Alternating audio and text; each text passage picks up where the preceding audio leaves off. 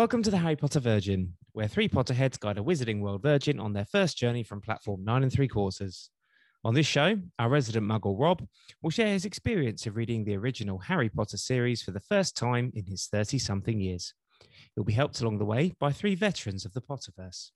This is Series 4, Episode 7, the Robwizard Tournament.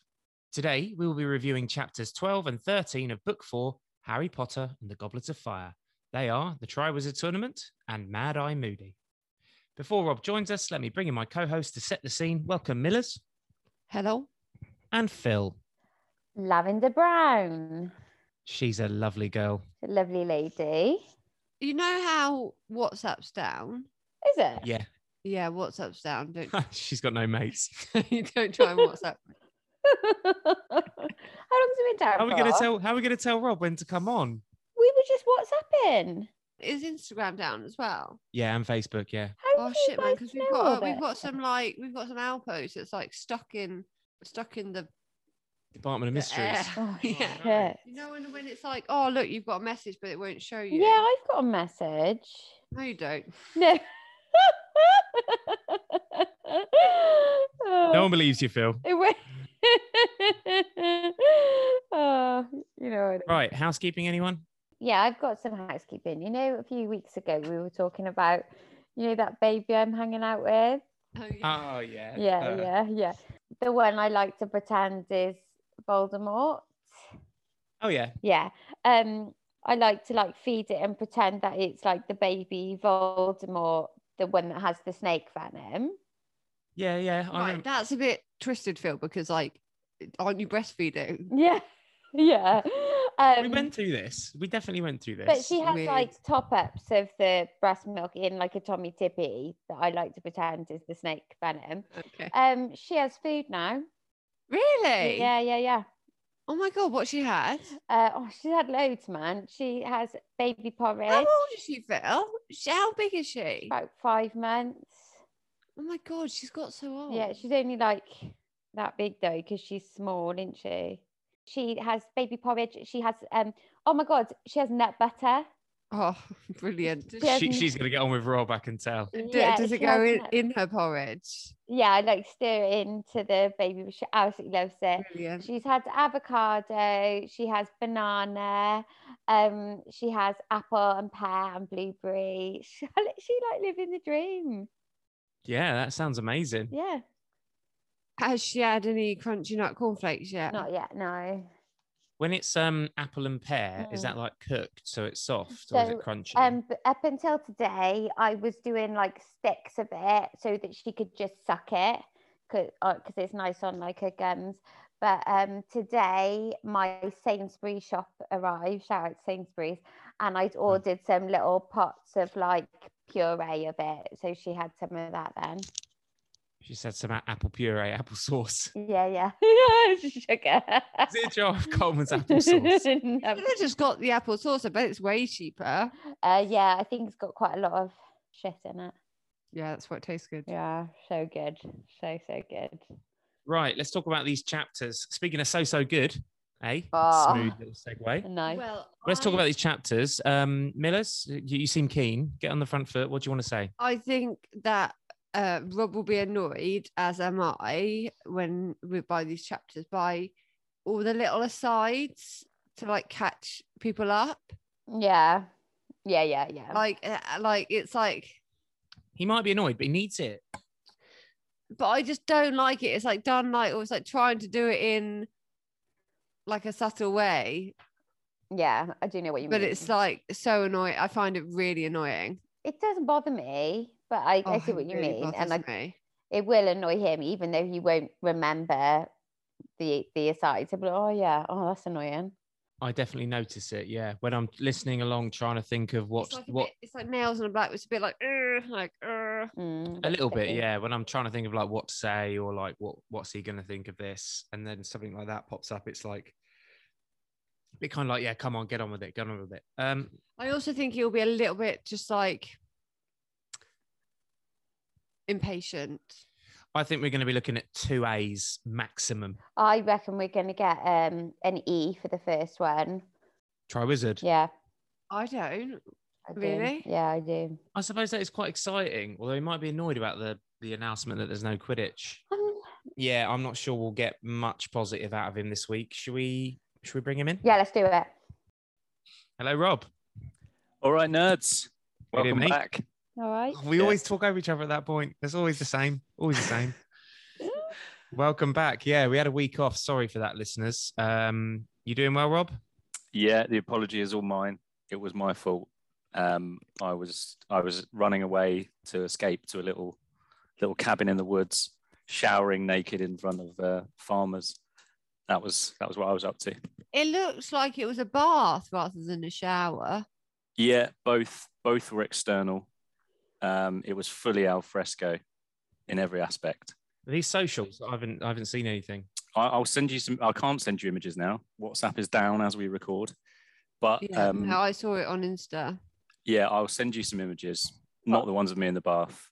With Rob naked in the bath. I'd like those. I would like to request the ones in the bath, please. I've got like some carefully positioned bubbles. It's one of them kind of things. But yeah, I'll send them later. Like a calendar. Why was it in front of farmers? Because it was just overlooking a big farmer's field, and yeah, I mean, I'm basically a nudist now. So they could see you. If they wish to, yeah. We're looking for Rob to give us some hot takes, starting with chapter 12, the Triwizard Tournament. Rob, thoughts? Yeah, do you know what? I don't know if I was just in a particularly good mood today, but I enjoyed these. I enjoyed this pair, and this one was good. There was a bit of it being a bit of recap-ish, but I also laughed a couple of times, so I enjoyed it. What? Whoa! Hold the phone. Whoa! You laughed. I did, but not in the way that JK would have intended. No, it was a big, giant guffawing belly laugh. That's what I'm envisaging. Yeah, not at what was supposed to be funny, I think. Oh, okay. Yeah, okay, maybe. Okay, well, that sounded like a kind of dual hot take, so maybe we should just crack straight on. Philip, who is currently sat in total darkness because she's holding a small Voldemort-shaped item. Yeah. Are you capable of doing a walkthrough in the dark? Yeah, I can. I've got like the light on this now, so yeah, it might. Yeah, I can do it. Okay. Let's go then. Walk through chapter 30. Walk through chapter 12, Phil. The Triwizard Tournament. Lovely. Let's go for it. So we reached the school. What's the weather doing, Rob? What's happening with the weather? Oh, it's blown a hoolie. Oh, it's a wetty. It's a wetty. The Great Hall's all set up for the welcome feast. Oh my God, I've just realised we've got noodles on the top of the kitchen cabinets that I'd forgotten I put there. Super noodles. Why are you fucking telling us this now? Sorry. She was like flying through the walkthrough then. Well, I was online. Phil, I'm sorry. Please continue. You're also not using a coaster on that. Get that under there. Yeah. Get that under there. Right, Oh. Phil, please carry on. It's just obviously Rob's just arrived at the welcome feast. Are you happy to be back? I am. Do you know? I had a little bit of sort of foreboding of, coming back to school. But, obviously, and where school's a bit old and sort of musty and it smells how it used to smell when you were there last year, that kind of vibe. But, I was pleased to be back. I can't believe 13 chapters in and we're only just back to school. Yeah. I'd like Rob to have a smell-along version of Harry Potter. I think he'd really like it. But yeah, definitely. But for him, he would just be get to Hogwarts musty. Whereas I don't think Hogwarts smells musty. It must. It's a castle. No, but Yeah. the welcome feast. Not the welcome feast. It's gonna smell Welcome feast smells of feasty. food. Smell of rich gravy. It'll smell of Christmas. Yeah. Fucking slave gravy. Get Oh. onto that. Oh. Why not? So Harry's greeted by Colin. What's Colin's news? Oh, his even smaller younger brother is there. Another Colin's coming. Like a Russian doll. Yeah. Which I did enjoy this because that you do get this at secondary school, particularly where there's like, your mate in your year, their younger sibling then joins and they're just like a small version of themselves from the lower years. So yeah. Yeah, little Colin's coming. What's little Colin's name? George? Dennis. Don't remember that.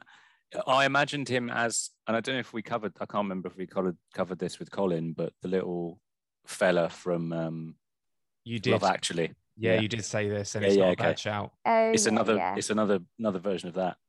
Harry looks up at the staff table, and what does he notice? There's a missing Defense Against the Dark Arts teacher. Isn't there? Absolutely. Cool. So the first year's enter. The hat has a song. It's a different song, Rob. It is a different song. What do you think? Yeah, decent, shorter than the last one, I think, which was good. I remember your reaction to the one in Philosopher's Stone where you were like, and it went on to the next page. I was sort of saw it and was like, oh no, they're just going to repeat the song. And then, started reading it and was like, actually, no, I'm pretty sure this is different. Although, I could have just forgotten it, given how many books ago it was. I've got to say as well, this was one of the points where I laughed, was because in the sort of recapping of who's at the top table, we get a description of Snape, who gets an absolutely awful write-up from JK. Which the reason I laughed is because it sounded like one of the Insta bios that we did on the last episode. What was it? Sallow-faced, greasy-haired, hook-nosed potions master. Yeah, no, it's bad, isn't it? I mean, that is an awful review. He's not going to get any checks with that, is he? No, poor old Snape. No one's dropping into his DMs, and that's not because Insta's down. So, Dennis. Oh yeah, so where does little Dennis Creevy get sorted? Oh, so straight into Gryffindor. Yeah, boy. Yeah, family connection. Loving Happy it. with that. Mm-hmm. But what do we learn? Do all family members always go in the same house? No, not always. So there's a couple of twins that are knocking about in different houses, and it's not guaranteed, but it's happened here. Yeah. I know that the Patil twins, they're written as being like South Asian, but when I was a child, I imagined them as, there are twin girls in The Simpsons. Oh yeah. I imagine them looking like that. I know exactly who you mean. Sherry and Terry, that was their names. I love that. So then there's a conversation. Oh yeah. There's a conversation with Nearly Headless Nick about Peeves and how Peeves wasn't allowed to the feast. And he says something, doesn't he, that startles Hermione. What is that? So he's talking about the fact that the house elves, there's 100 house elves down there in the basement who are prepping the food. Yeah, and absolutely. that are sort of cleaning Hogwarts and stuff that we've not heard of before. Yeah. How does Hermione respond? Pretty badly. Like, they're not getting paid. They're basically slaves. What do you think about it, Rob? I was with Hermione, basically. Yeah. It's pretty rough. And it's the classic thing of like everyone saying, oh, that's their way of life. That's what they want to do just to make themselves feel better. Frankly, it's a fucking disgrace. It's a big expose. Yeah, it's bad, isn't it? I don't know how Dumbledore's sleeping at night. Well, speaking of Dumbledore, we have his speech. There's the usual housekeeping, doesn't it? Much like this podcast. And what's his main news? Oh, yeah. What is his main news? His main news is, the Triwizard Tournament. Boom. But just as he's about to give the news, what happens? Actually, I thought King could read this bit. At that moment, there was a deafening rumble of thunder, and the doors of the great hall banged open. A man stood in the doorway, leaning upon a long staff, shrouded in a black travelling cloak. Every head in the great hall swiveled towards the stranger, suddenly brightly illuminated by a fork of lightning that flashed across the ceiling. He lowered his hood, shook out a long mane of grizzled, dark grey hair, then began to walk up towards the teacher's table. A dull clunk echoed through the hall on his every other step. He reached the end of the top table, turned right, and limped heavily towards Dumbledore. Another flash of lightning crossed the ceiling. Hermione gasped. The lightning had thrown the man's face into sharp relief, and it was a face unlike any Harry had ever seen. It looked as though it had been carved out of weathered wood by someone who had only the vaguest idea of what human faces were supposed to look like, and was none too skilled with a chisel. Every inch of skin seemed to be scarred.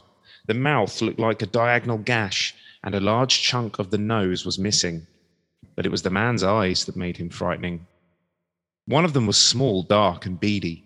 The other was large, round as a coin, and a vivid electric blue. The blue eye was moving ceaselessly, without blinking, and was rolling up, down, and from side to side, quite independently of the normal eye. And then it rolled right over, pointing into the back of the man's head, so that all they could see was whiteness. The stranger reached to Dumbledore. He stretched out a hand that was as badly scarred as his face, and Dumbledore shook it, muttering words Harry couldn't hear. He seemed to be making some inquiry of the stranger, who shook his head unsmilingly and replied in an undertone. The only man with a worse description than Snape, surely. What an absolute hammering. I mean, Although, yeah. When he first comes in, I was thinking he was going to be really hot, because the tousled mane of grey hair sounding good, sort of shaking off the water as he arrives, again sounds What good. is wrong What is with this? you? His face sort of chiseled from weathered wood. I was like, oh, that sounds great as well. But then by someone who can't chisel and hasn't seen a face before or something. So, and then he's got half a nose and the fucking massive eye and all that sort of stuff. It really falls off a cliff. Yeah. I'll be honest, Rob. Were you not buzzing? Because like the first time I read that, I was literally buzzing. He's a good new character, to be fair. He comes in, he's sniffing the sausage and whatever. Yeah. What else do they notice about him? He's drinking from a hip flask, apparently. Yeah. It's not the sort of safe as houses appointment that we were after as the replacement teacher. He's got this big eye. He's an alcoholic, probably. Yeah. He's got a clinky leg, Clunky. Yeah. Clunky and clinky. Just to be clear, it is a clunk, not a clink. Specifically a clunk. Yeah. Clunky leg, yeah. So yeah, looking forward to him. Do you think that Underwood will have this kind of texture? Oh, I would have thought so, yeah. Wonderful. He doesn't get a very good reception, really. Dumbledore and Hagrid applaud him. And what link does Harry make at this point when Dumbledore introduces him? I mean, I thought it was a bit of a harsh reaction, to be fair, because it's not like, we were at school and that fella walks in with the big, spinning eye, when you can understand there being shock. Whereas they're sitting at tables with a fucking ghost whose head's fallen off and stuff. Like, True. It's not like it's that out of the ordinary. It's just been a few tough winters. When Harry hears that he's Professor Moody. Oh yes, so he's Mad Eye Moody that Ron's dad went to help when they was like rushing out of the house. That's right. Yeah, the ex-Aura, if you remember. Yeah, old boy from the Ministry. Yeah, absolutely. Yeah, do you think he's got a drink problem then? Yeah, I reckon so. Yeah, bang on the hip flask. So finally, Dumbledore gets to introduce the Robwizard Tournament. So what do we learn about this? Yes, it's an old basically wizard competition between these three schools. Each pick a champion, sort of compete against each other. Loads of people died in the past, so they binned it off, but it's coming back with improved safety measures. Brilliant. So it hasn't been held in over a century. Do you remember the names of the other schools taking part? Beauxbatons. And German Strong, Liebstrong. Durmstrang. Good attempt, to be fair. Yeah. Wonderful. And do you remember who is going to be selecting the champion for each school? Independent adjudicator. Absolutely. Yeah. Feels like an inefficient system, really, in that, I don't know.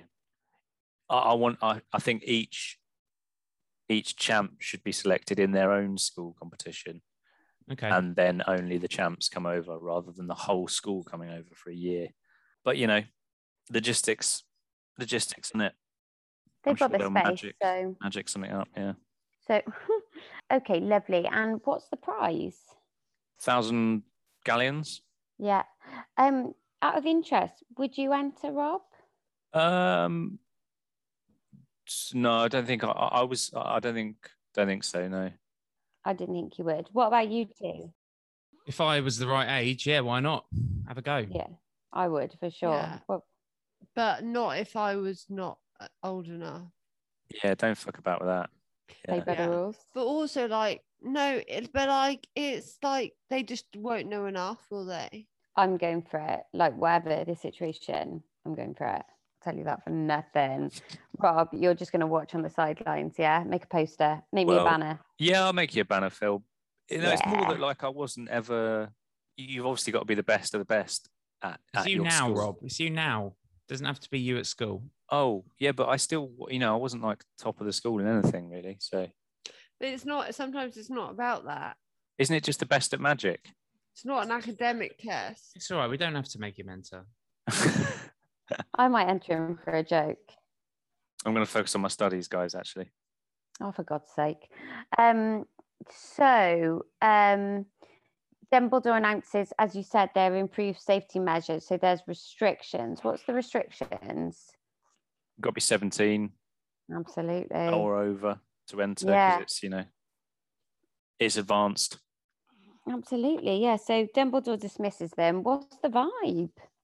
Well, everyone's kind of pretty, there's a bit of a buzz about it, but people are a little bit pissed off that they're not going to be able to enter because they're too young.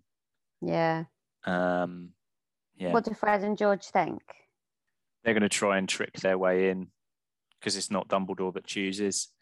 So they're tossing around some ideas about what they're going to do to get in. And basically, they all head back to their individual dormitories, fantasizing about what happened. And then there is what I imagine would be your favorite line of the book so far. Yeah, it's a little. There's our first sort of suggestion of Harry's. He's already clocked Cho at the table, hasn't he? When he sits down for the feast, and yeah, he's obviously dreaming of how he's going to compete in the Wizard Tournament, and little the mind wanders to Cho in his dream. Why are you being all coy about it? No, it's make your own minds up. Right, so walkthrough of chapter 13 then. Let's do this. So next morning we're down at breakfast. What has Hermione decided? Because she was a bit annoyed about the elf situation, wasn't she? Yeah, hasn't she? She was like not going to eat the food, but now she's kind of tucking in. She's decided that's not the best way forward. That's right. Yeah, she's probably sensible. She took a stand at dinner and was like, "Well, I'm not going to eat if it's slave labor produced." But yeah, she says, "I've decided there are better ways of making a stand about elf rights." So they're tucking into their breakfast. They're comparing their timetables, and basically, this is our sort of standard issue first lessons of the year chapter. So let's go through what they get up to. They start with herbology, with the Hufflepuffs, with Professor Sprout, and she's teaching them how to collect. Do you want to pronounce this for us, Rob? What are they collecting in herbology? Yeah, specifically pus from the bubo tuber. The bubo tuber, yeah, the bubo tuber. And what do they use this stuff for, Rob? Oh, it's for an acne treatment. Yes. Very sort of, tailored little nod from JK there to their audience. Yeah, definitely. Spotty audience. And what's their next lesson? They have one with Hagrid. Yep, they go straight to Care of Magical Creatures, and this time they're with the Slytherins. And what are we now introduced to in terms of magical creature?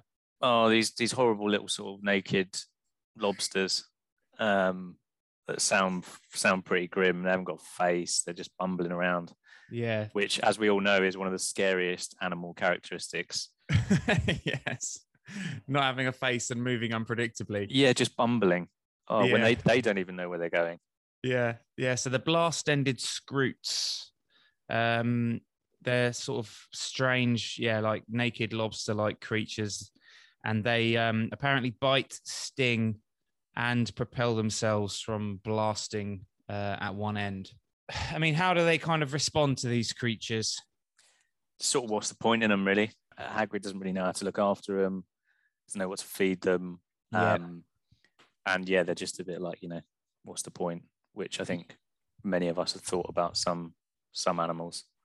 After lunch, Hermione dashes away to the library again. Yeah.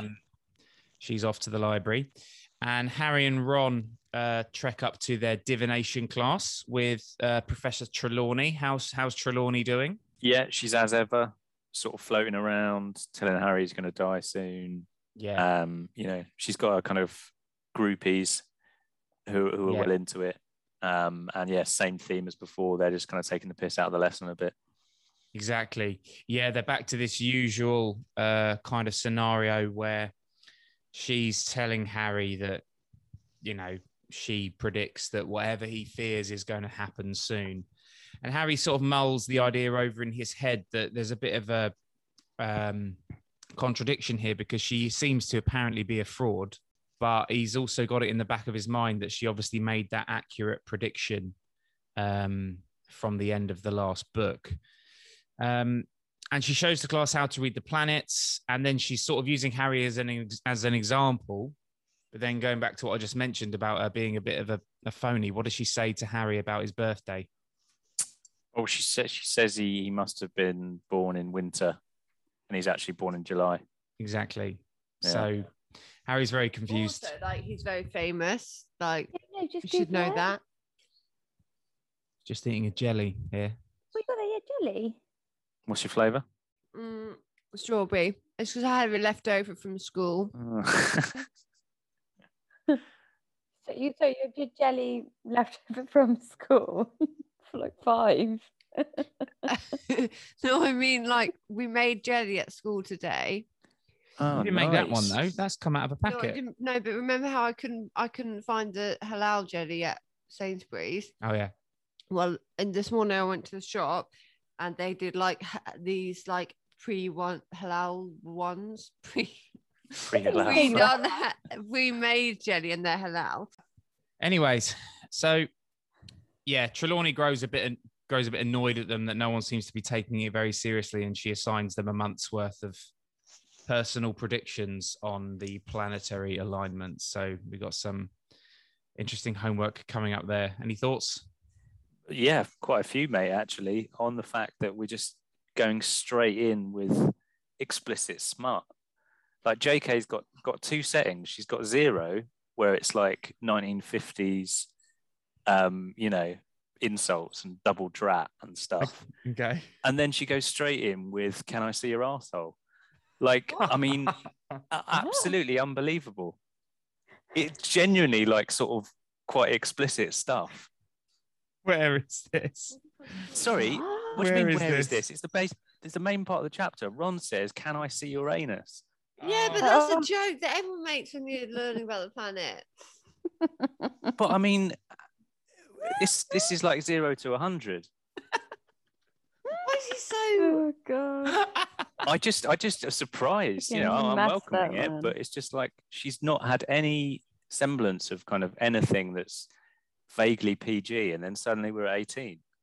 Yeah. So Yeah, we are. She's gone into the deep end. I think you're referring to the line, "Can I have a look at Uranus too, Lavender?" I mean, he knows what he's doing. Said Ron. It's just that we were, fearing from the other, earlier in the book, I think, where it's like he tells him to go somewhere where his mother wouldn't want to hear or something. What? I think you're right. I think Ron clearly is making that joke. Yeah, and it is funny. It is funny. I didn't. It wasn't a part of the chapter I was going to pull out for the purposes of the walkthrough, but I'm really glad that you enjoyed it. Really glad that you. I was shocked. Okay, so as the students enter the Great Hall for dinner, going down from double divination, Malfoy's there, and what's he got to say for himself? He's sort of shouting at Ron. What does he want to say? Yeah, his kind of Christmases have come earlier because he's got an article from the paper that's basically criticising Ron's dad. Yeah. So it's written by our friend Rita Skeeter. Yeah, this is it's properly like, it's clearly an absolute rag, this paper, because the journalism is poor. Yeah. Do you expand on that? Well, like, as in she's just writing in a kind of, it's a massively sort of opinionated way. Yeah. It's clearly a tabloid. It's yeah, it's bullshit. The facts aren't correct as we know them. That's correct. Yeah, she gets his name wrong. Yeah. And yeah, the gist of the article is that it's ridiculing Mr. Weasley for helping Mad Eye Moody out of his tangle with the policeman a few days before. And Malfoy then proceeds to insult Ron's parents further. What does he say, Rob? Yeah, your mum's fat, basically. Yeah, I think the word he uses is actually porky. Yeah. Which, you know, is a funny word. It's funny. It is a funny word, though, isn't it? It's a bit mean. It is. It is mean. Porky Waddler was what I had in my head. Yeah. Which sounds like a sort of craft ale, I thought. Porky Waddler. Yeah, it does. Yeah. But Harry shoots back with his own question about Malfoy's mum, something that we've been talking about before. Yeah. What's wrong with her face? She's got dung under her nose or something. Yeah, basically. He's basically, I think, yeah, verbatim. Not the wording I would have used in year 10. Like she's got dung under her nose. So yeah, there's a bit of like your mum going on basically between the kids. Bit of classic your mum happening. Which took me back to school, definitely. And what happens next? Harry basically goes to leave, and what happens? Yeah, I was a bit confused here. Suddenly there's a white ferret knocking about who has come at him from behind and burnt/bit his ear. Okay, let's on the floor. Let's read this. Let's read this. Let's read this. Malfoy's pale face went slightly pink. Don't you dare insult my mother, Potter. Keep your fat mouth shut then, said Harry, turning away. Bang! Several people screamed. Harry felt something white hot graze the side of his face. Right, so what do you think's happened there? Bang! It was like the ferrets come from behind him past his face. Why the ferret? Why the ferret? No, Rob. Sorry, there's no a one's ferret mentioned on the floor. Rob. Oh Rob. shit! It must be a ferret. Rob, no one's mentioned a ferret yet. Listen to the words. What's happened? So having a go at each other, bang. Several people screamed. Harry felt something white hot graze the side of his face. What's happened? Then what's the next line though? Because No, you don't need the next line to figure out what's happened. Something. Is it that the wand? There's been a spell that's flown past his face. Exactly. Who Right. shot the spell? That was Mad Eye Moody. No. Incorrect. No. Okay. Who? We don't know Mad Eye Moody's here yet. Who was he just arguing with? Malfoy. Malfoy. Okay, we can continue. So Harry plunged his hand into the ropes to get his wand, but before he even touched it, he heard a second loud bang and a roar which echoed through the entrance hall. Oh no, you don't, laddie. Harry turns around and he sees Professor Moody coming down the marble staircase, and his wand is out and he's pointing the wand at a ferret, a white ferret, which is on the floor, exactly where Malfoy had just been standing. So what's happened there? So, I mean, from this sort of re-walk through, what's happened is Malfoy's shot at him and he's missed. Yep. Yeah. And then he's gone to shoot him again, but Moody has shot Malfoy and turned him into a ferret. That's correct. That is what's happened. And Good. why has Moody done that? Because presumably Malfoy was about to shoot him again. Well, he says, I don't like people who attack when their opponent's back is turned. But why is his back turned? Harry turned away. He was basically like, yeah, your mum, mic drop, walk off. Oh, I see. So Malfoy has basically gone to attack Harry from behind with his wand, which is, not part of the wizarding code. So yeah, Moody comes down and he turns Malfoy into a ferret. For Crab and Goyle, I think this is really quite a funny moment. one of Crab or Goyle sort of goes to sort of pick it up. Do they? Yeah. I thought the ferret's getting knocked about, isn't it? No. Moody says, "Did he get you?" His voice was low and gravelly. "No," Harry said. "He missed." "Leave it," Moody shouted. "Leave what?" Harry said, bewildered. "Not you, him," Moody growled, jerking his thumb over his shoulder at Crab, who had just frozen, about to pick up the white ferret. So Crab's gone to pick up Malfoy. But how's Moody seen him, Rob? How? Because he's pointing over his shoulder. Oh, he's seen him through his big blue eye that's seen through the back of his head. Yeah, he's using his magical eye to keep his eye on Crab and what he's doing. And then what does Moody do to Malfoy while he's still in ferret form? Knocks him about as a ferret. He's like a yo-yo, isn't it? Yeah, he's like sort of kicking him down the corridor, basically. Yeah.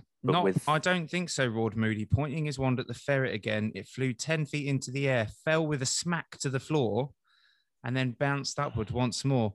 So, yeah, he's really knocking Malfoy about in this sort of ferrety form. Any thoughts on that? I will be honest in that when I was reading this, I wasn't 100% sure it was Malfoy until the end. Until it became clear that it was. That is a bit mental. But okay, so what happened? So he's knocking about this ferret. Who comes in? Oh, so McGonagall comes in. Yeah, McGonagall comes in. What does she say? God, you can't be turning students into ferrets, mate. That's not a punishment we use. Rob, I feel bad that you didn't get this, because this is one of my favorite exchanges. Yeah. When she's like, "What are you doing?" He's like, "Teaching," and she's like, "What the fuck is that? Is that a student?" Yeah, it sort of dawns on her that he's abusing a student, and he's like, "Yep." Yeah. And obviously she stops him and she says, "Moody, we never use transfiguration as a punishment. Surely Professor Dumbledore told you that." And Moody's like, "Yeah, he might have mentioned it." Moody basically tells Malfoy he's going to be keeping an eye on him. Malfoy's muttering about, my father, this and that, which is obviously what he normally does when he's feeling a bit hard done by. And Moody just tells him that, he's not intimidated by either his father or Snape, who is Malfoy's head of house, who McGonagall has sort of directed Moody to for disciplinary purposes. So what impression have you got from Moody so far? I was loving him. I was absolutely loving this guy. He's as the readers, we're loving him because he's finally someone's, giving Malfoy a bit of stick back, basically. And he's like, "I fucking know your dad, mate. Don't give me that." Yeah. Yeah. He's very different to Lupin, isn't he? Because Lupin was a very ultra professional, always took the ultra professional approach, even though we kind of, you could feel he had a bit of needle with Snape. He was always very, very diplomatic about that kind of thing. Moody's like the total opposite, total rogue. We all love a maverick teacher who's doesn't follow the rules. Absolutely, but then Lupin had the tea and chocolate, didn't he? So he had that going for him. And the beer. Yeah, he gave him a beer. But then Moody's got the hip flask. They go into dinner. Ron is trying to not be distracted by Hermione because he wants to kind of keep the image of Malfoy being tossed around in ferret form in his mind forever. And Hermione goes off again to the library after dinner. Any ideas what she's up to? Yeah, I'm reckoning it's an elf rights kind of presentation campaign that's building. Because didn't she say it's not school work or something? Yeah, she sort of mentions that it's not homework or anything. She's just. And she's alluded to the fact that the not eating the food isn't the best way to go about it. And what do the Weasley twins say about Moody's teaching style that sort of whets our appetite a little bit? Oh yeah, they're loving it. They're saying that someone else, or that they've had a lesson with him, or someone else has, and he's actually kind of lived these experiences rather than who was the fella who was just making it all up? Yeah, Lockhart, you're thinking Yeah, of from Chamber of Secrets. Yeah, he just made it all up, didn't he?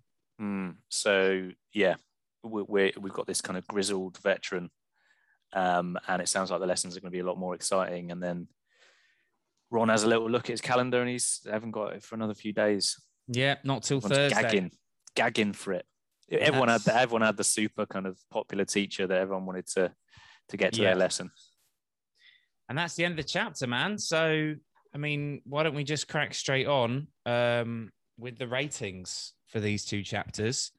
You got your marking criteria there? I have. Very good. So let's start with chapter 12, please. The Triwizard Tournament. So I've gone for an E. An E for the Triwizard Tournament. Nice. Exceeds expectations. Very good. And for Mad Eye Moody? It's the same again. It's another E. I was in buoyant mood. I enjoyed the chapters. Brilliant. I was into the story. There was a couple of little nuggets for me to go on in each one. So yeah, good pair. Excellent. Well, I'm really happy with that. Any thoughts on that, guys? I've got a question for Rob. You know, like when you were in school at the beginning of the year and you get your homework diary and you fill out your timetable, did you have days that you were like buzzing for? Oh yeah, you definitely have massive favorites. Actually, when I was reading this, I was remembering in my voice was Kingy's voice from when we were at school talking about double maths. Like, just, you know, the phrase like double lessons or double periods. Like, I just hadn't thought about that for so long. We never had double periods. No, we didn't either. Didn't you? No, we had doubles. All our lessons were an hour long. I do remember getting the little sort of ring-bound student planner at the start, where you fill in your timetable. Main thing is you had to like cover it in stickers and stuff. Yeah. Right, Muggle Mail. Come on, let's get on with this. We're making a right palaver of it tonight. Oh, Rob, you're going to be so happy. I've got some Muggle Mail from Something Sweet Preston. Oh yes, please. Oh, Something Sweet Preston put up some awesome cakes the other day. I was having a look. So, Rob, would you rather have the Eat Slugs curse on you every time you have to introduce yourself to someone new, or have Moaning Myrtle living in your U-bend looking up at you every time you use the toilet? Oh, I'd go for Moaning Myrtle, I reckon. You dirty. Yeah, I would. You don't want to. Because at least then it's contained, though, as in like, you have that moment in private, and it's awkward. Every time you meet someone, no way. Also, you could strike up a friendship with her. Any more for Rob from you? So, is that a new real fan? Yeah. Oh my God, a new real fan. Miranda from Wisconsin. Miranda from Wisconsin. Did she go to the Ryder Cup? Hey. I doubt it. She seems like quite a nice person. She's from Sheboygan. Sheboygan. Hey, you know who says Sheboygan is John Candy in Home Alone? He does. With some big hips in Sheboygan.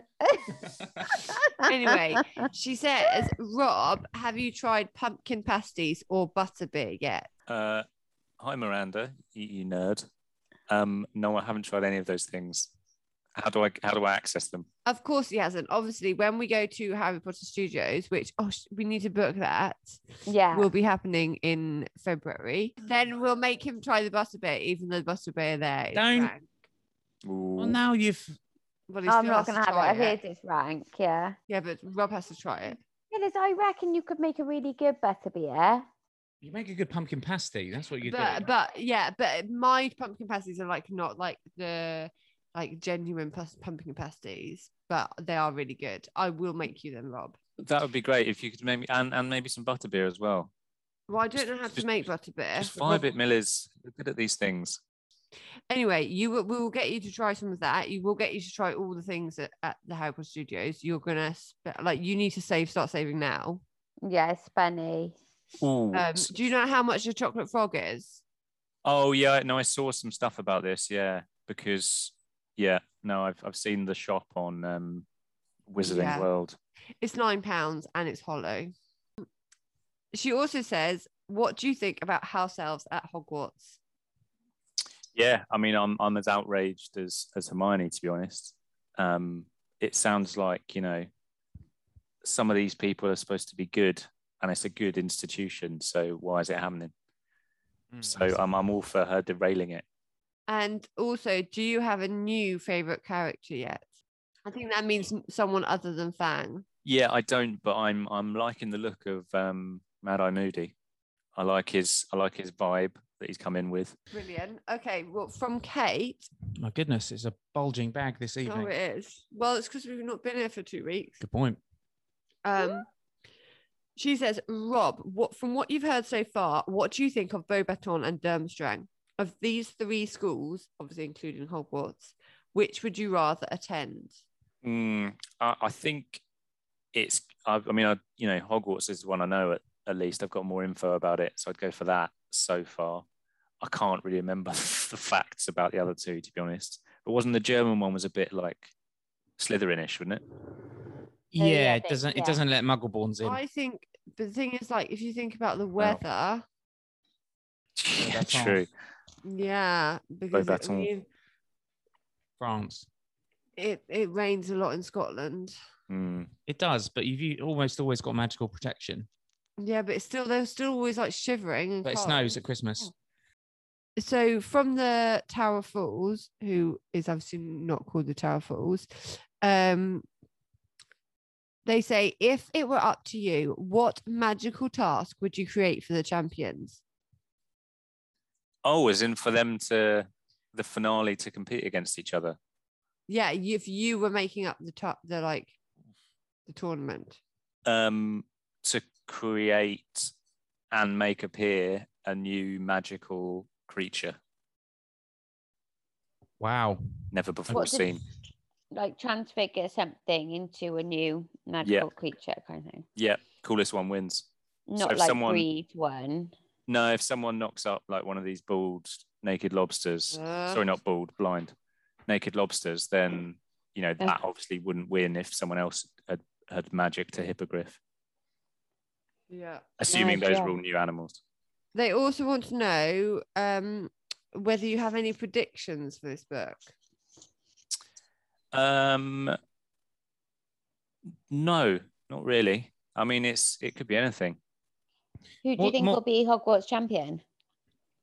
Well, I mean, obviously, initially I was thinking it's going to be Harry, but then obviously the age gate comes in. So I don't know who. I don't really know, because I thought the twins were like in the oldest year pretty much now. So I don't know who's in the top year, who's eligible. They're only a couple of years older. They're in their 6th year. Yeah.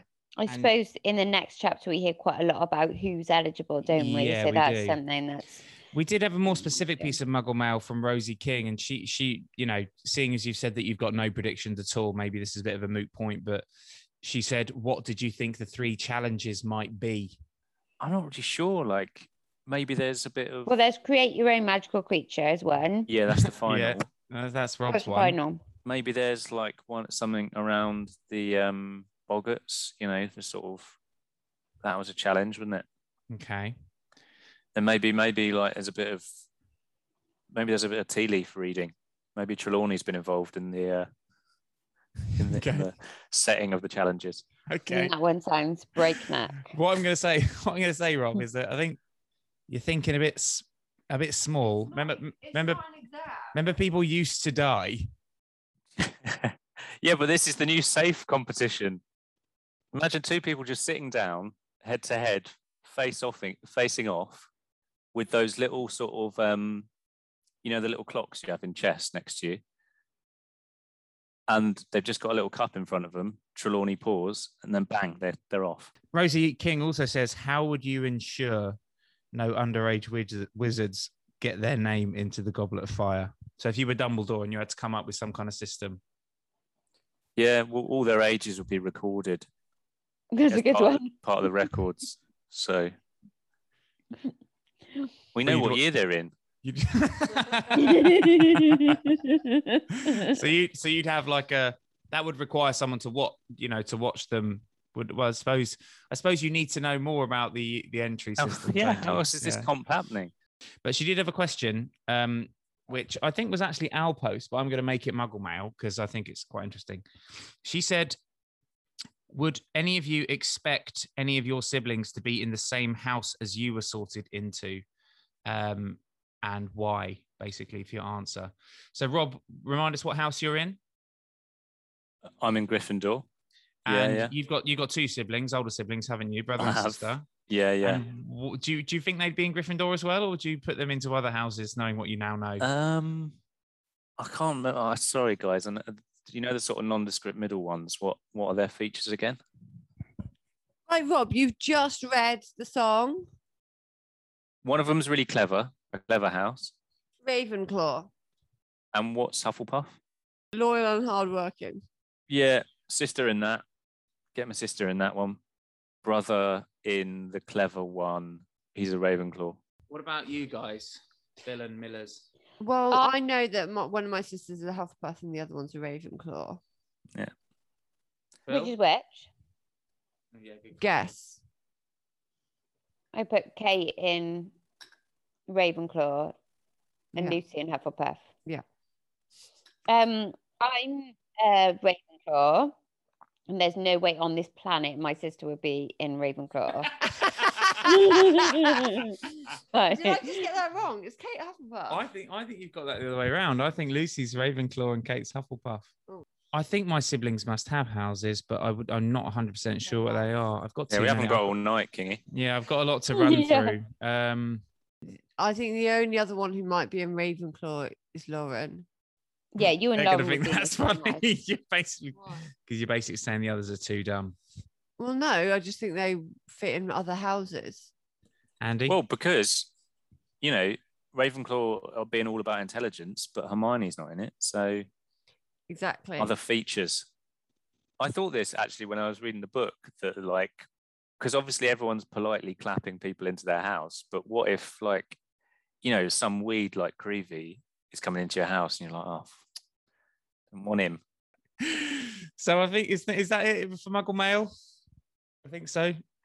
It's very annoying, but there have been lots of people saying how much they're loving Underwood. Yes. Yeah. And Rob, they're not enjoying loving it. They're doing it very reluctantly, but they do love it. I'm glad. This has proven my point. So, Rob, 2 chapters for next week. Again, we're going to start with chapter 14, Millers. Mm-hmm. The Unforgivable Curses. Thoughts? Ooh, sounds like, stuff's going to get dark. Something's going to happen. Bit of action. Yeah. Okay, good. And chapter 15? Beauxbaton and Durmstrang. Beauxbaton. Presumably the arrival of the other schools. Right. I reckon, just as if you want a prediction, by the way, there's going to be some massively sort of stereotyped names of the French and German kids. Do you think? I cannot wait. Yeah. What? Have you made up that they're German? Are we told that they're German? No, Rob's decided that they're German. I thought they were German, weren't they? It does sound like a German word, but right. Well, look, we'll come to all that. We'll come to all that. Okay. So good luck with them, Rob. Thanks very much, and we'll see you next time. All right, nerds. I love you. Bye. Bye. Bye. He's gone. Thoughts? Buzzing. I'm surprised. He loved it more than you two. What a return. He did. Back with a bang. But I was very disappointed he didn't understand that the ferret was Malfoy, because that's by far the best thing that in either of these chapters. Again, a relatively simple little set piece there that's played out, I think, quite clearly, and he didn't get it. Didn't quite get it. Doesn't read it carefully enough. Yeah, potentially. No. Okay, so I've got something to say. Go on then. Colin Creevy. Yeah, CC. Is Muggleborn. Yeah. How common do you think it is that multiple children from Muggle parents are magical? I don't think it's very common, No, and I wonder if the mother that isn't mentioned is actually a witch. Was maybe a witch and they didn't know. Yeah. Could be. Yeah, because you just don't hear about that a lot, do you? And I imagine that that's probably not that common, because I think the idea is that, like, yeah, you do get Muggleborns, but it's because magic has skipped around, and so it's not it's not like overly common. It's more common that you can kind of trace where the magic's come from. Yeah, I agree. Can we talk about the milkman? Yeah. Now, do they ever, maybe I'm wrong, maybe like this, I'm making up this theory on the fly, but you've got the idea that maybe the mother isn't around.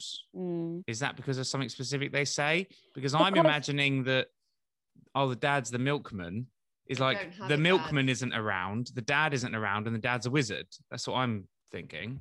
So the reason I'm saying it is because Colin seems so eager to talk about him, to tell Harry about himself. Like, and he's so eager and so proud of his brother, and he never mentions his mother. And the milkman comment, he says like, my father couldn't believe it when I got my letter. And then he said something like, dad's a milkman. I know. I think that it's probably put in because it's funny. Yeah, someone's had been a milkman, so but ordinary. I don't think that like Colin is saying, "Oh, my dad's a milkman," as in like he's not around, because Colin at this point is 11. Yeah, and he said, "Dad's a milkman." He couldn't believe it either. Yeah, if he makes a comment along the lines of, you know, he knows literally who his dad is, then the idea falls down. But it's a joke from the author to the audience rather than like a joke within. I think it's very much about the joke is like the suggestion is more that he's from a really, really ordinary family. Yes, yeah. Let's talk about the houses, because I was going to bring it up, and Millers, you started banging on about it there. So do you want to keep banging on? Yeah.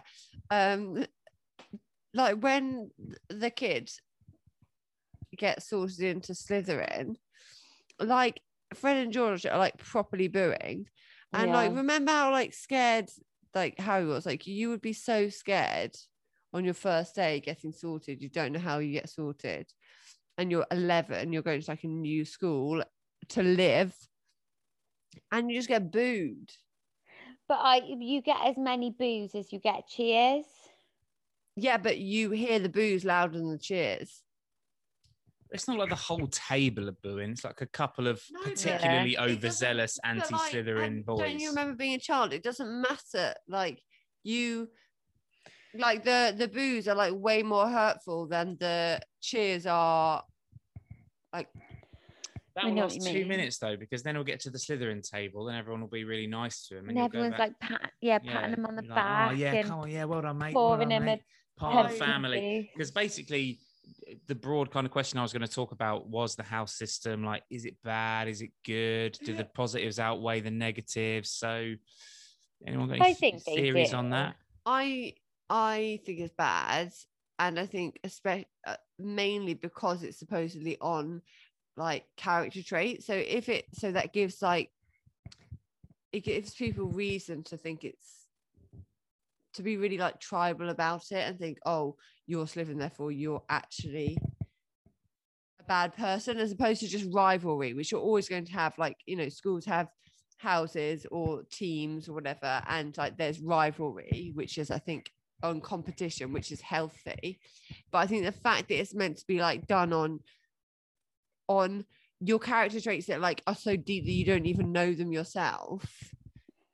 Yeah, I see what you mean there. Like, from a very young age, when you just don't know yourself very well yet. I think that that's very divisive. Personally, I don't have a problem with it.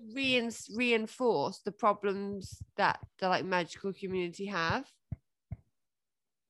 Yeah, it does do that. I think the positives outweigh the negatives. What positives? The fact that they have like camaraderie and. But I think you can get that if you just had a house that wasn't like, oh, you're in this house because. Yeah, just split up into 4 each year. Yeah. But I do agree with you. Maybe the house thing is good. Like, it is 1,000-year-old system. Yeah, I know. But so it's probably time for change. Sometimes it's time for change. Yeah, but I mean, I see what you're saying, but how boring would that be? Oh, Harry turned up and he got sorted into house A, B, C, or D, and they just rolled a dice. How boring is that? Well, I'm not talking about in terms of like a book or a story. I'm just saying like it's not a good system. Like having. I think it's a good system. Like here's my evidence. When they go to the Yule Ball, there's loads of inter-house like dating going on.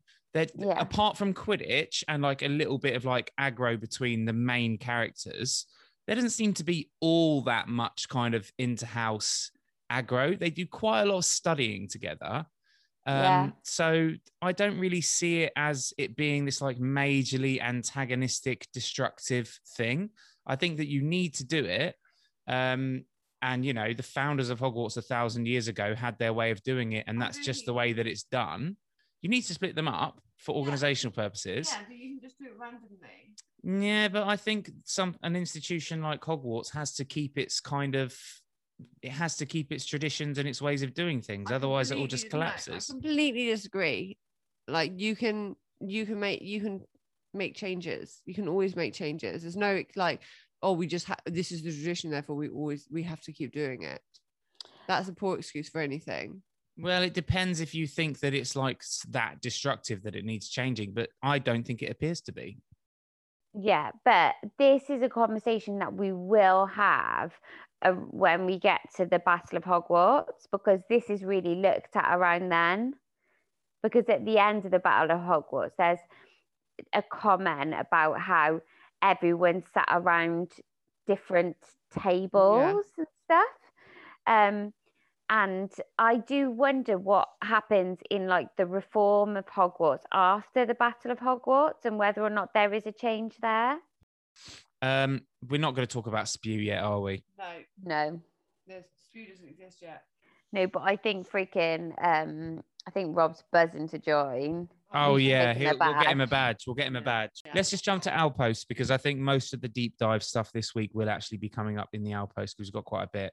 For a Spew badge. Okay, well I'll start with this Outpost from Rosie King. She says that at the beginning of the chapter, Peeves is water bombing the students. If you were Peeves, use the balloons or condoms. If you were Peeves, who would you choose to aim at? Oh, freaking Malfoy, smart. No, like Crab or Goyle. And it says, and what would your chosen jinx be? Probably Colin Creevy. Colin Creevy. It is a bit weird of Peeves to water bomb them when it's raining so heavily. It's pointless, isn't it? Yeah. Like... Who would I really want to get?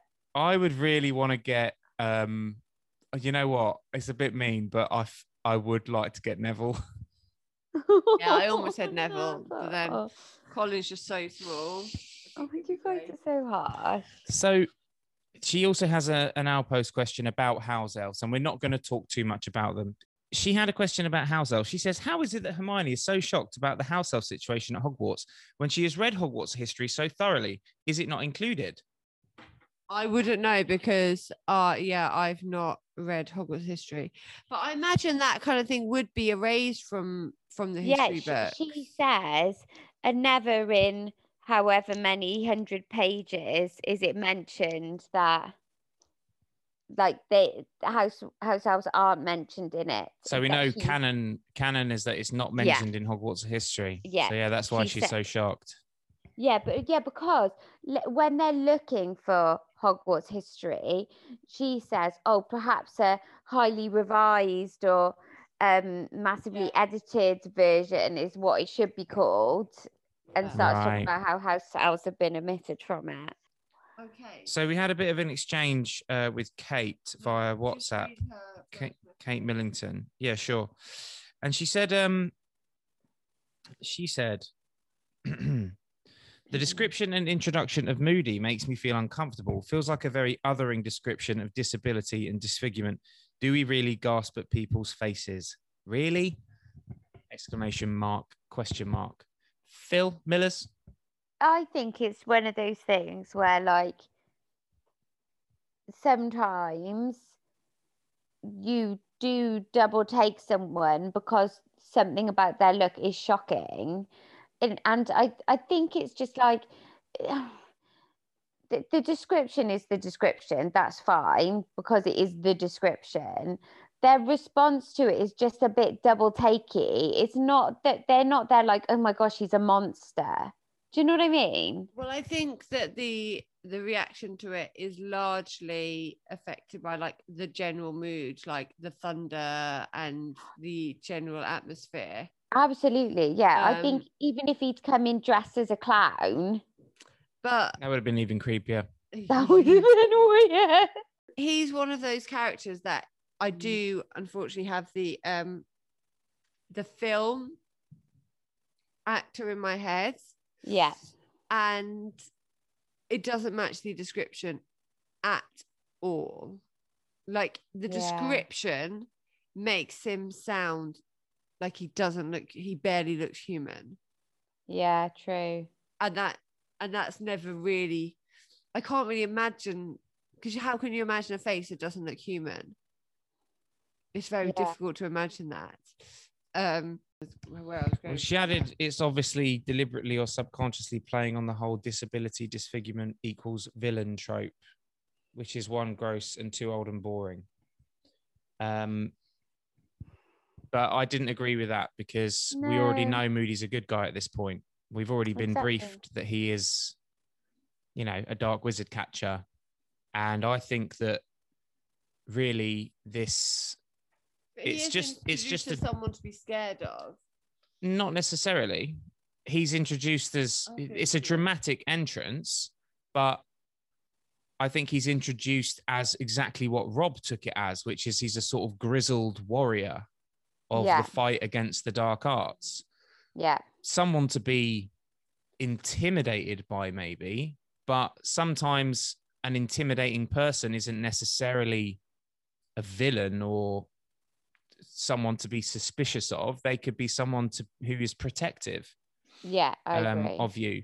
And the way that, he sort of goes up to Dumbledore and they shake hands and murmur, and then he sort of sniffs a sausage and starts eating it. It's What shocked me was that like only Dumbledore and Hagrid clapped. Like, why didn't the other teachers clap? Especially McGonagall. Like, I just thought that was a bit unrealistic because obviously McGonagall and presumably the other teachers will be aware that he's coming.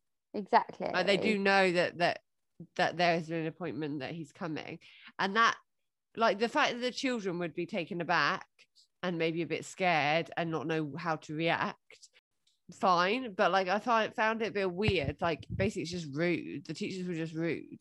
Do you think it could be possible that a few of them do actually sort of disapprove of the appointment because of his reputation? I think McGonagall would have disapproved of the appointment 100%. Yeah, I think so. But I don't think that means she wouldn't have clapped. I realised that, and I always think that she's very much like, you follow the line. Like, I don't feel like she's someone who would take a stand in that.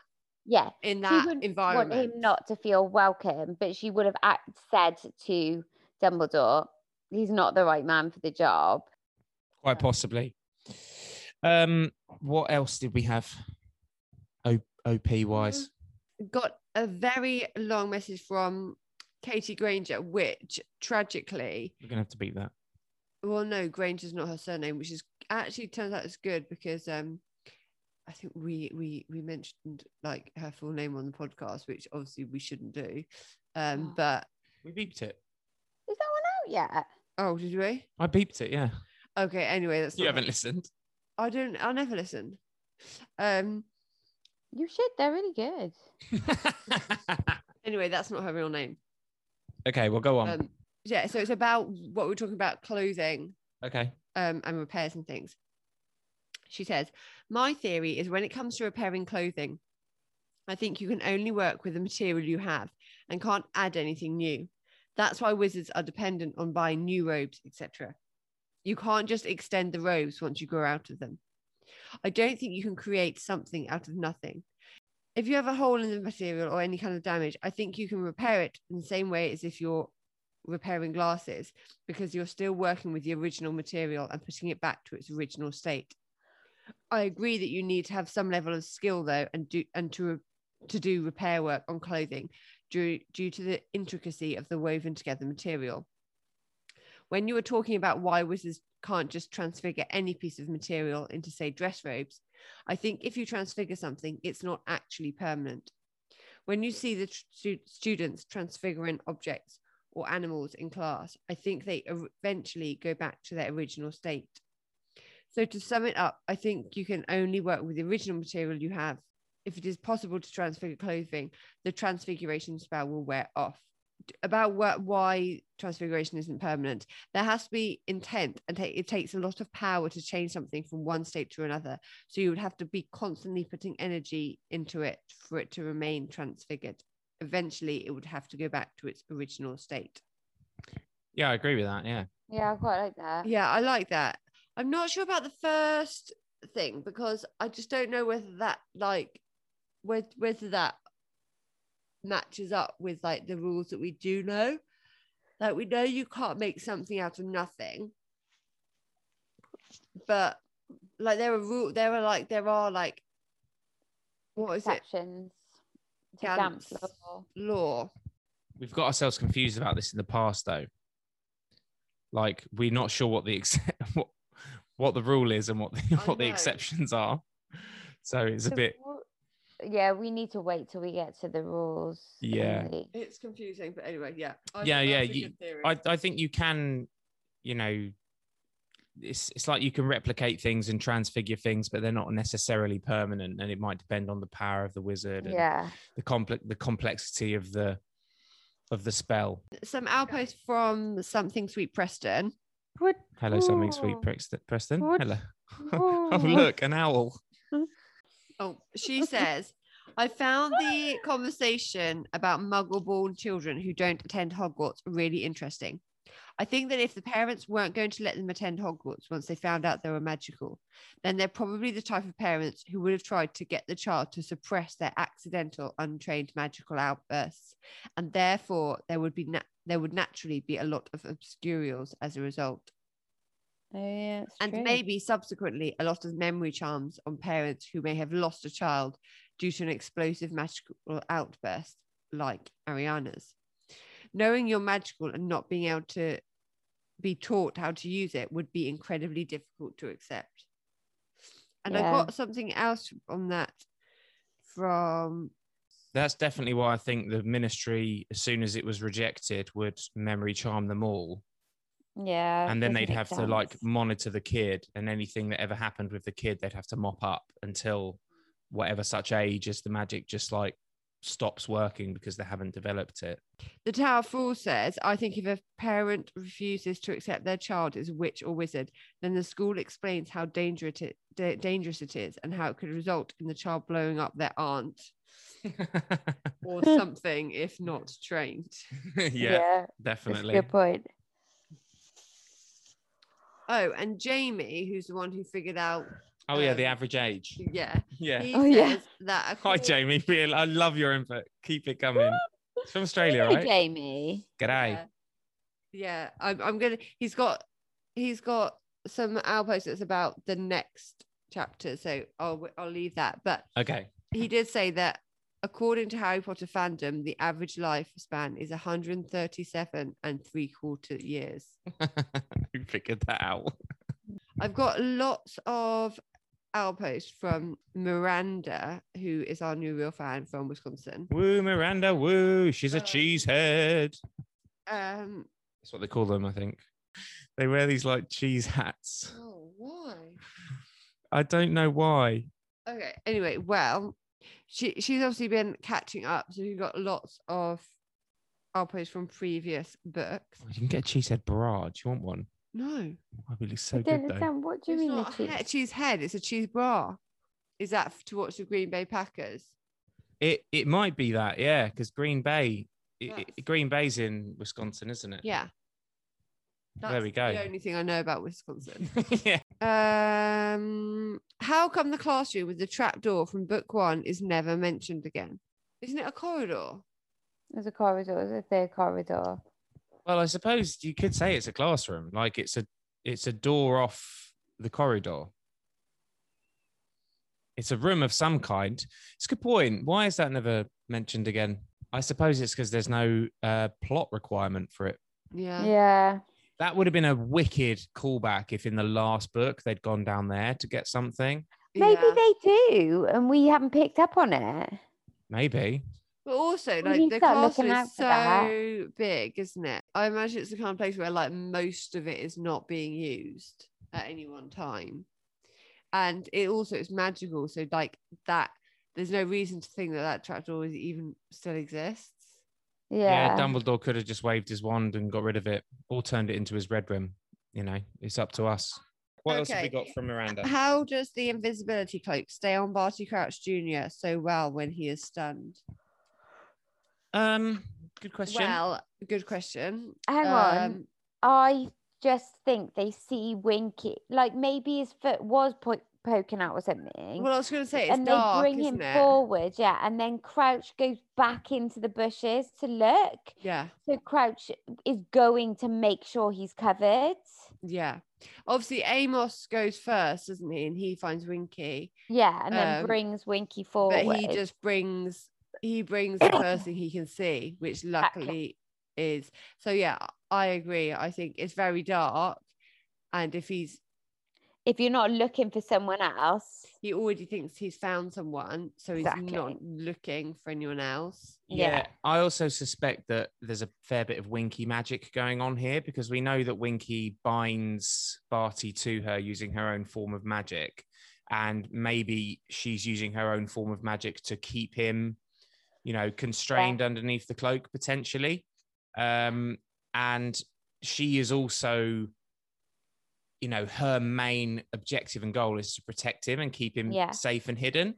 So there's every chance that, you know, she's attached the cloak to him in some way to make sure that he's hidden. Yeah. Did the Death Eaters destroy other Death Eaters' tents, or did they all camp together somewhere and avoided their tents? I don't think they'd care if they did destroy each other's tents. I don't think there's as many of them. I think they could be fairly confident that any tent they were blasting probably wasn't theirs. on the you know. But I also imagine that they probably like did camp together. I would agree that they Yeah. probably did camp Yeah. together and set off from a similar area of the campsite. I agree. Do you think World Quidditch teams are screened for spells, charms, or potions that would enhance their abilities? Yeah. Definitely. Yeah. I definitely think there's like a doping like system. Yeah, there must be. Or anti-doping system. Yeah. And I reckon the brooms are as well. I reckon you have to like submit your broom. Well, imagine if you had Like the Felix weighing of the Felicis. wands. Well, yeah, we know that's not allowed. Yeah, definitely. Yeah. Mm. I guess maybe you test them afterwards. That's what they do, isn't it? They test afterwards. I wonder if they also test for like the Muggle doping, because a really sneaky Muggle-born Quidditch player might be like, oh, maybe if they're not testing for like anabolic steroids and they don't know what they are, then maybe I'll just take Would that them. help you? Of course it would. You're still a human. Yeah, but you're using your magical abilities more than your physical abilities. Well, we've talked about it before, haven't we? That staying on a broom is probably quite physically demanding. It's like when you watch somebody driving a Formula One car, or like those bikes we were watching the other day, and part of you might think like, oh yeah, it's all driving skill, but also the amount of like physical exertion on the body to be going that fast for that long round those corners is like, you have to be ridiculously fit to do it as well. I agree, but I think it's like it's magical energy. No, core strength on a broom. I think the magical energy is in the broom. I think a muggle could I don't ride think a a broom. muggle could just like fly a broom like. Oh, interesting. We have a I think they could. direct disagreement. No, like I'm not saying they like it wouldn't be possible for them to like sit on a broom and it fly, but I don't think they'd be able to fly it like a wizard can. I think they could fly it. I don't think they'd be any good at it. And I think they couldn't say up and it would fly up. Yeah. But I think if they got on one and kicked off, it would go up. I don't think they could fly it properly, not like a wizard can. So you think it requires magic from the wizard to make the broom operate? To control the broom well. I think that the broom can fly on its own, But I think to control the broom well, that it takes magical ability. Do you think Filch can fly as a squib? No, like not well. I think there might be something in that, but I think once you're on the broom, I think it's mainly physical, not magical, personally. I Yeah, don't think that agree. Harry, if it was mainly physical, I don't think that Harry would be as good at a flyer as he is. But he's light. Yeah, but we're saying it's not just about being like small. He's light. That's like makes sense. So that's good. But he's not. There's no reason to think that he's strong. He's fearless when it comes to Yeah, that but that's stuff, not his so- physical ability. That's not his strengths. I kind of get what you're saying, but I don't like the idea. I don't like the idea, and I don't think there's anything in the book that suggests that you have to be a better wizard to fly a broomstick better. Yeah, I agree. It's with like you. saying you're not like magically intelligent enough to play Quidditch. Like, definitely not. because- Think of some of the like gargoyle brained. Well, that's how they're portrayed anyway. Some of the like Slytherin team. But what I'm saying, but I'm not saying that like, oh, you have to be like intelligent and like get good grades. Like this is just a different type of magic. Like you might be like really good at that type of magic, but like be awful at passing exams. I think it's to Go on, Phil. I think it's to do with the fact that it's said in the first book that Harry is really speedy. He's light, so he's like the right build. He's super Yeah. speedy, and he's like agile and all of those kinds of things. And he is fearless, so he'll go for things where other people would be more cautious. I think there is a kind of magical skill being used, but I think that's like 10% of it, and like 90% of it is like physical and mental commitment to the sport. I think it's a sport, not a magical skill that's going on there. Yeah. The last question was: is the human birthing process easier for wizards?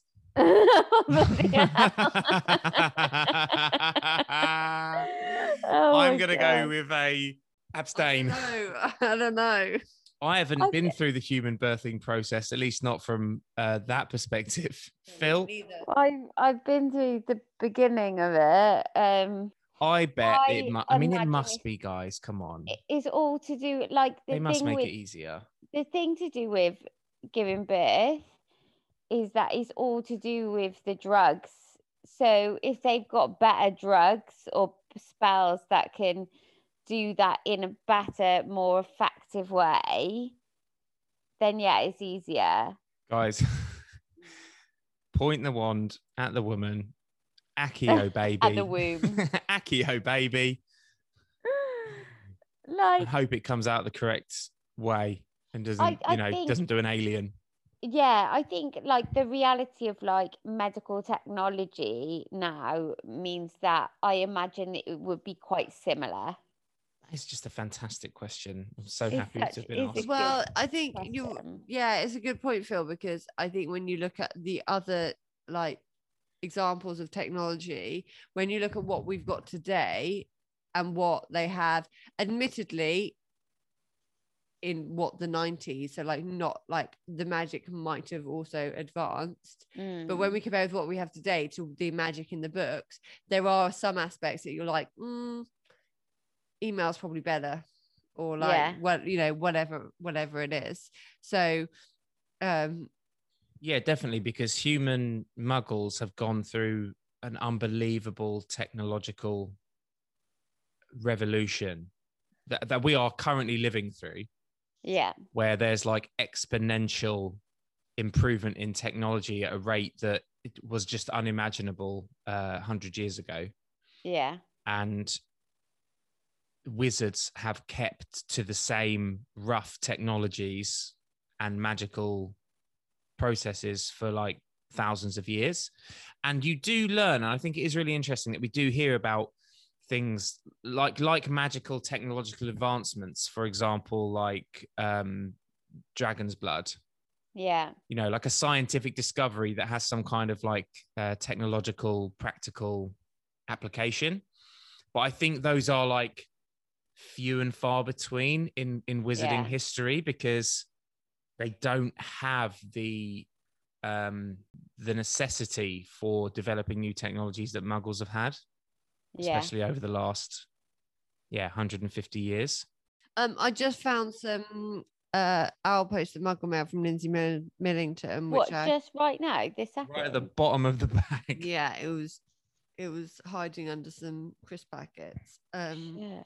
So we'll have to obviously leave the Muggle mail till next time. How come in all her extensive reading, Hermione hasn't come across the Triwizard Tournament? If it happened every 5 years, there must be loads of information about it in the magical history books. She has heard of it. Oh, okay. Yeah, she knows what it is. Yeah. Does she? When was the last one, though? Didn't it say... Over 100 years ago. Over 100 years ago. So there's not probably many people who were alive who saw the last one. There are probably a few, but not that many. Based on the average life expectancy of a wizard, there would be a couple. Yeah, anybody under the age of... What, you'd have to have been like 30 odd. Hey, and anyone over the age of 30 at the time that it happened. Sorry? Dumbledore was a champion. I'm sure he was, yeah. He must have been. He's not old enough. No, he's not old enough. Good point. The last one would have taken place when he was 15. The last one would have taken place when he was 15. So it could have been. So it could have been, yeah, because there wouldn't have been age restrictions. No. I don't think he would have done it. Of course he would have. Serious? Yeah, she would have. That Dumbledore would have. I was thinking about this Dumbledore, not that Dumbledore. This is why we need the Life and Lies. Okay. What else we got? As he has so much trouble keeping defense against the dark arts teacher, why doesn't Dumbledore just take the lessons himself? Because that would curse himself and he'd be out in a year. Well, that's what she then said. Like, because she was like, oh, does he think that the curse is actually real? The curse is real.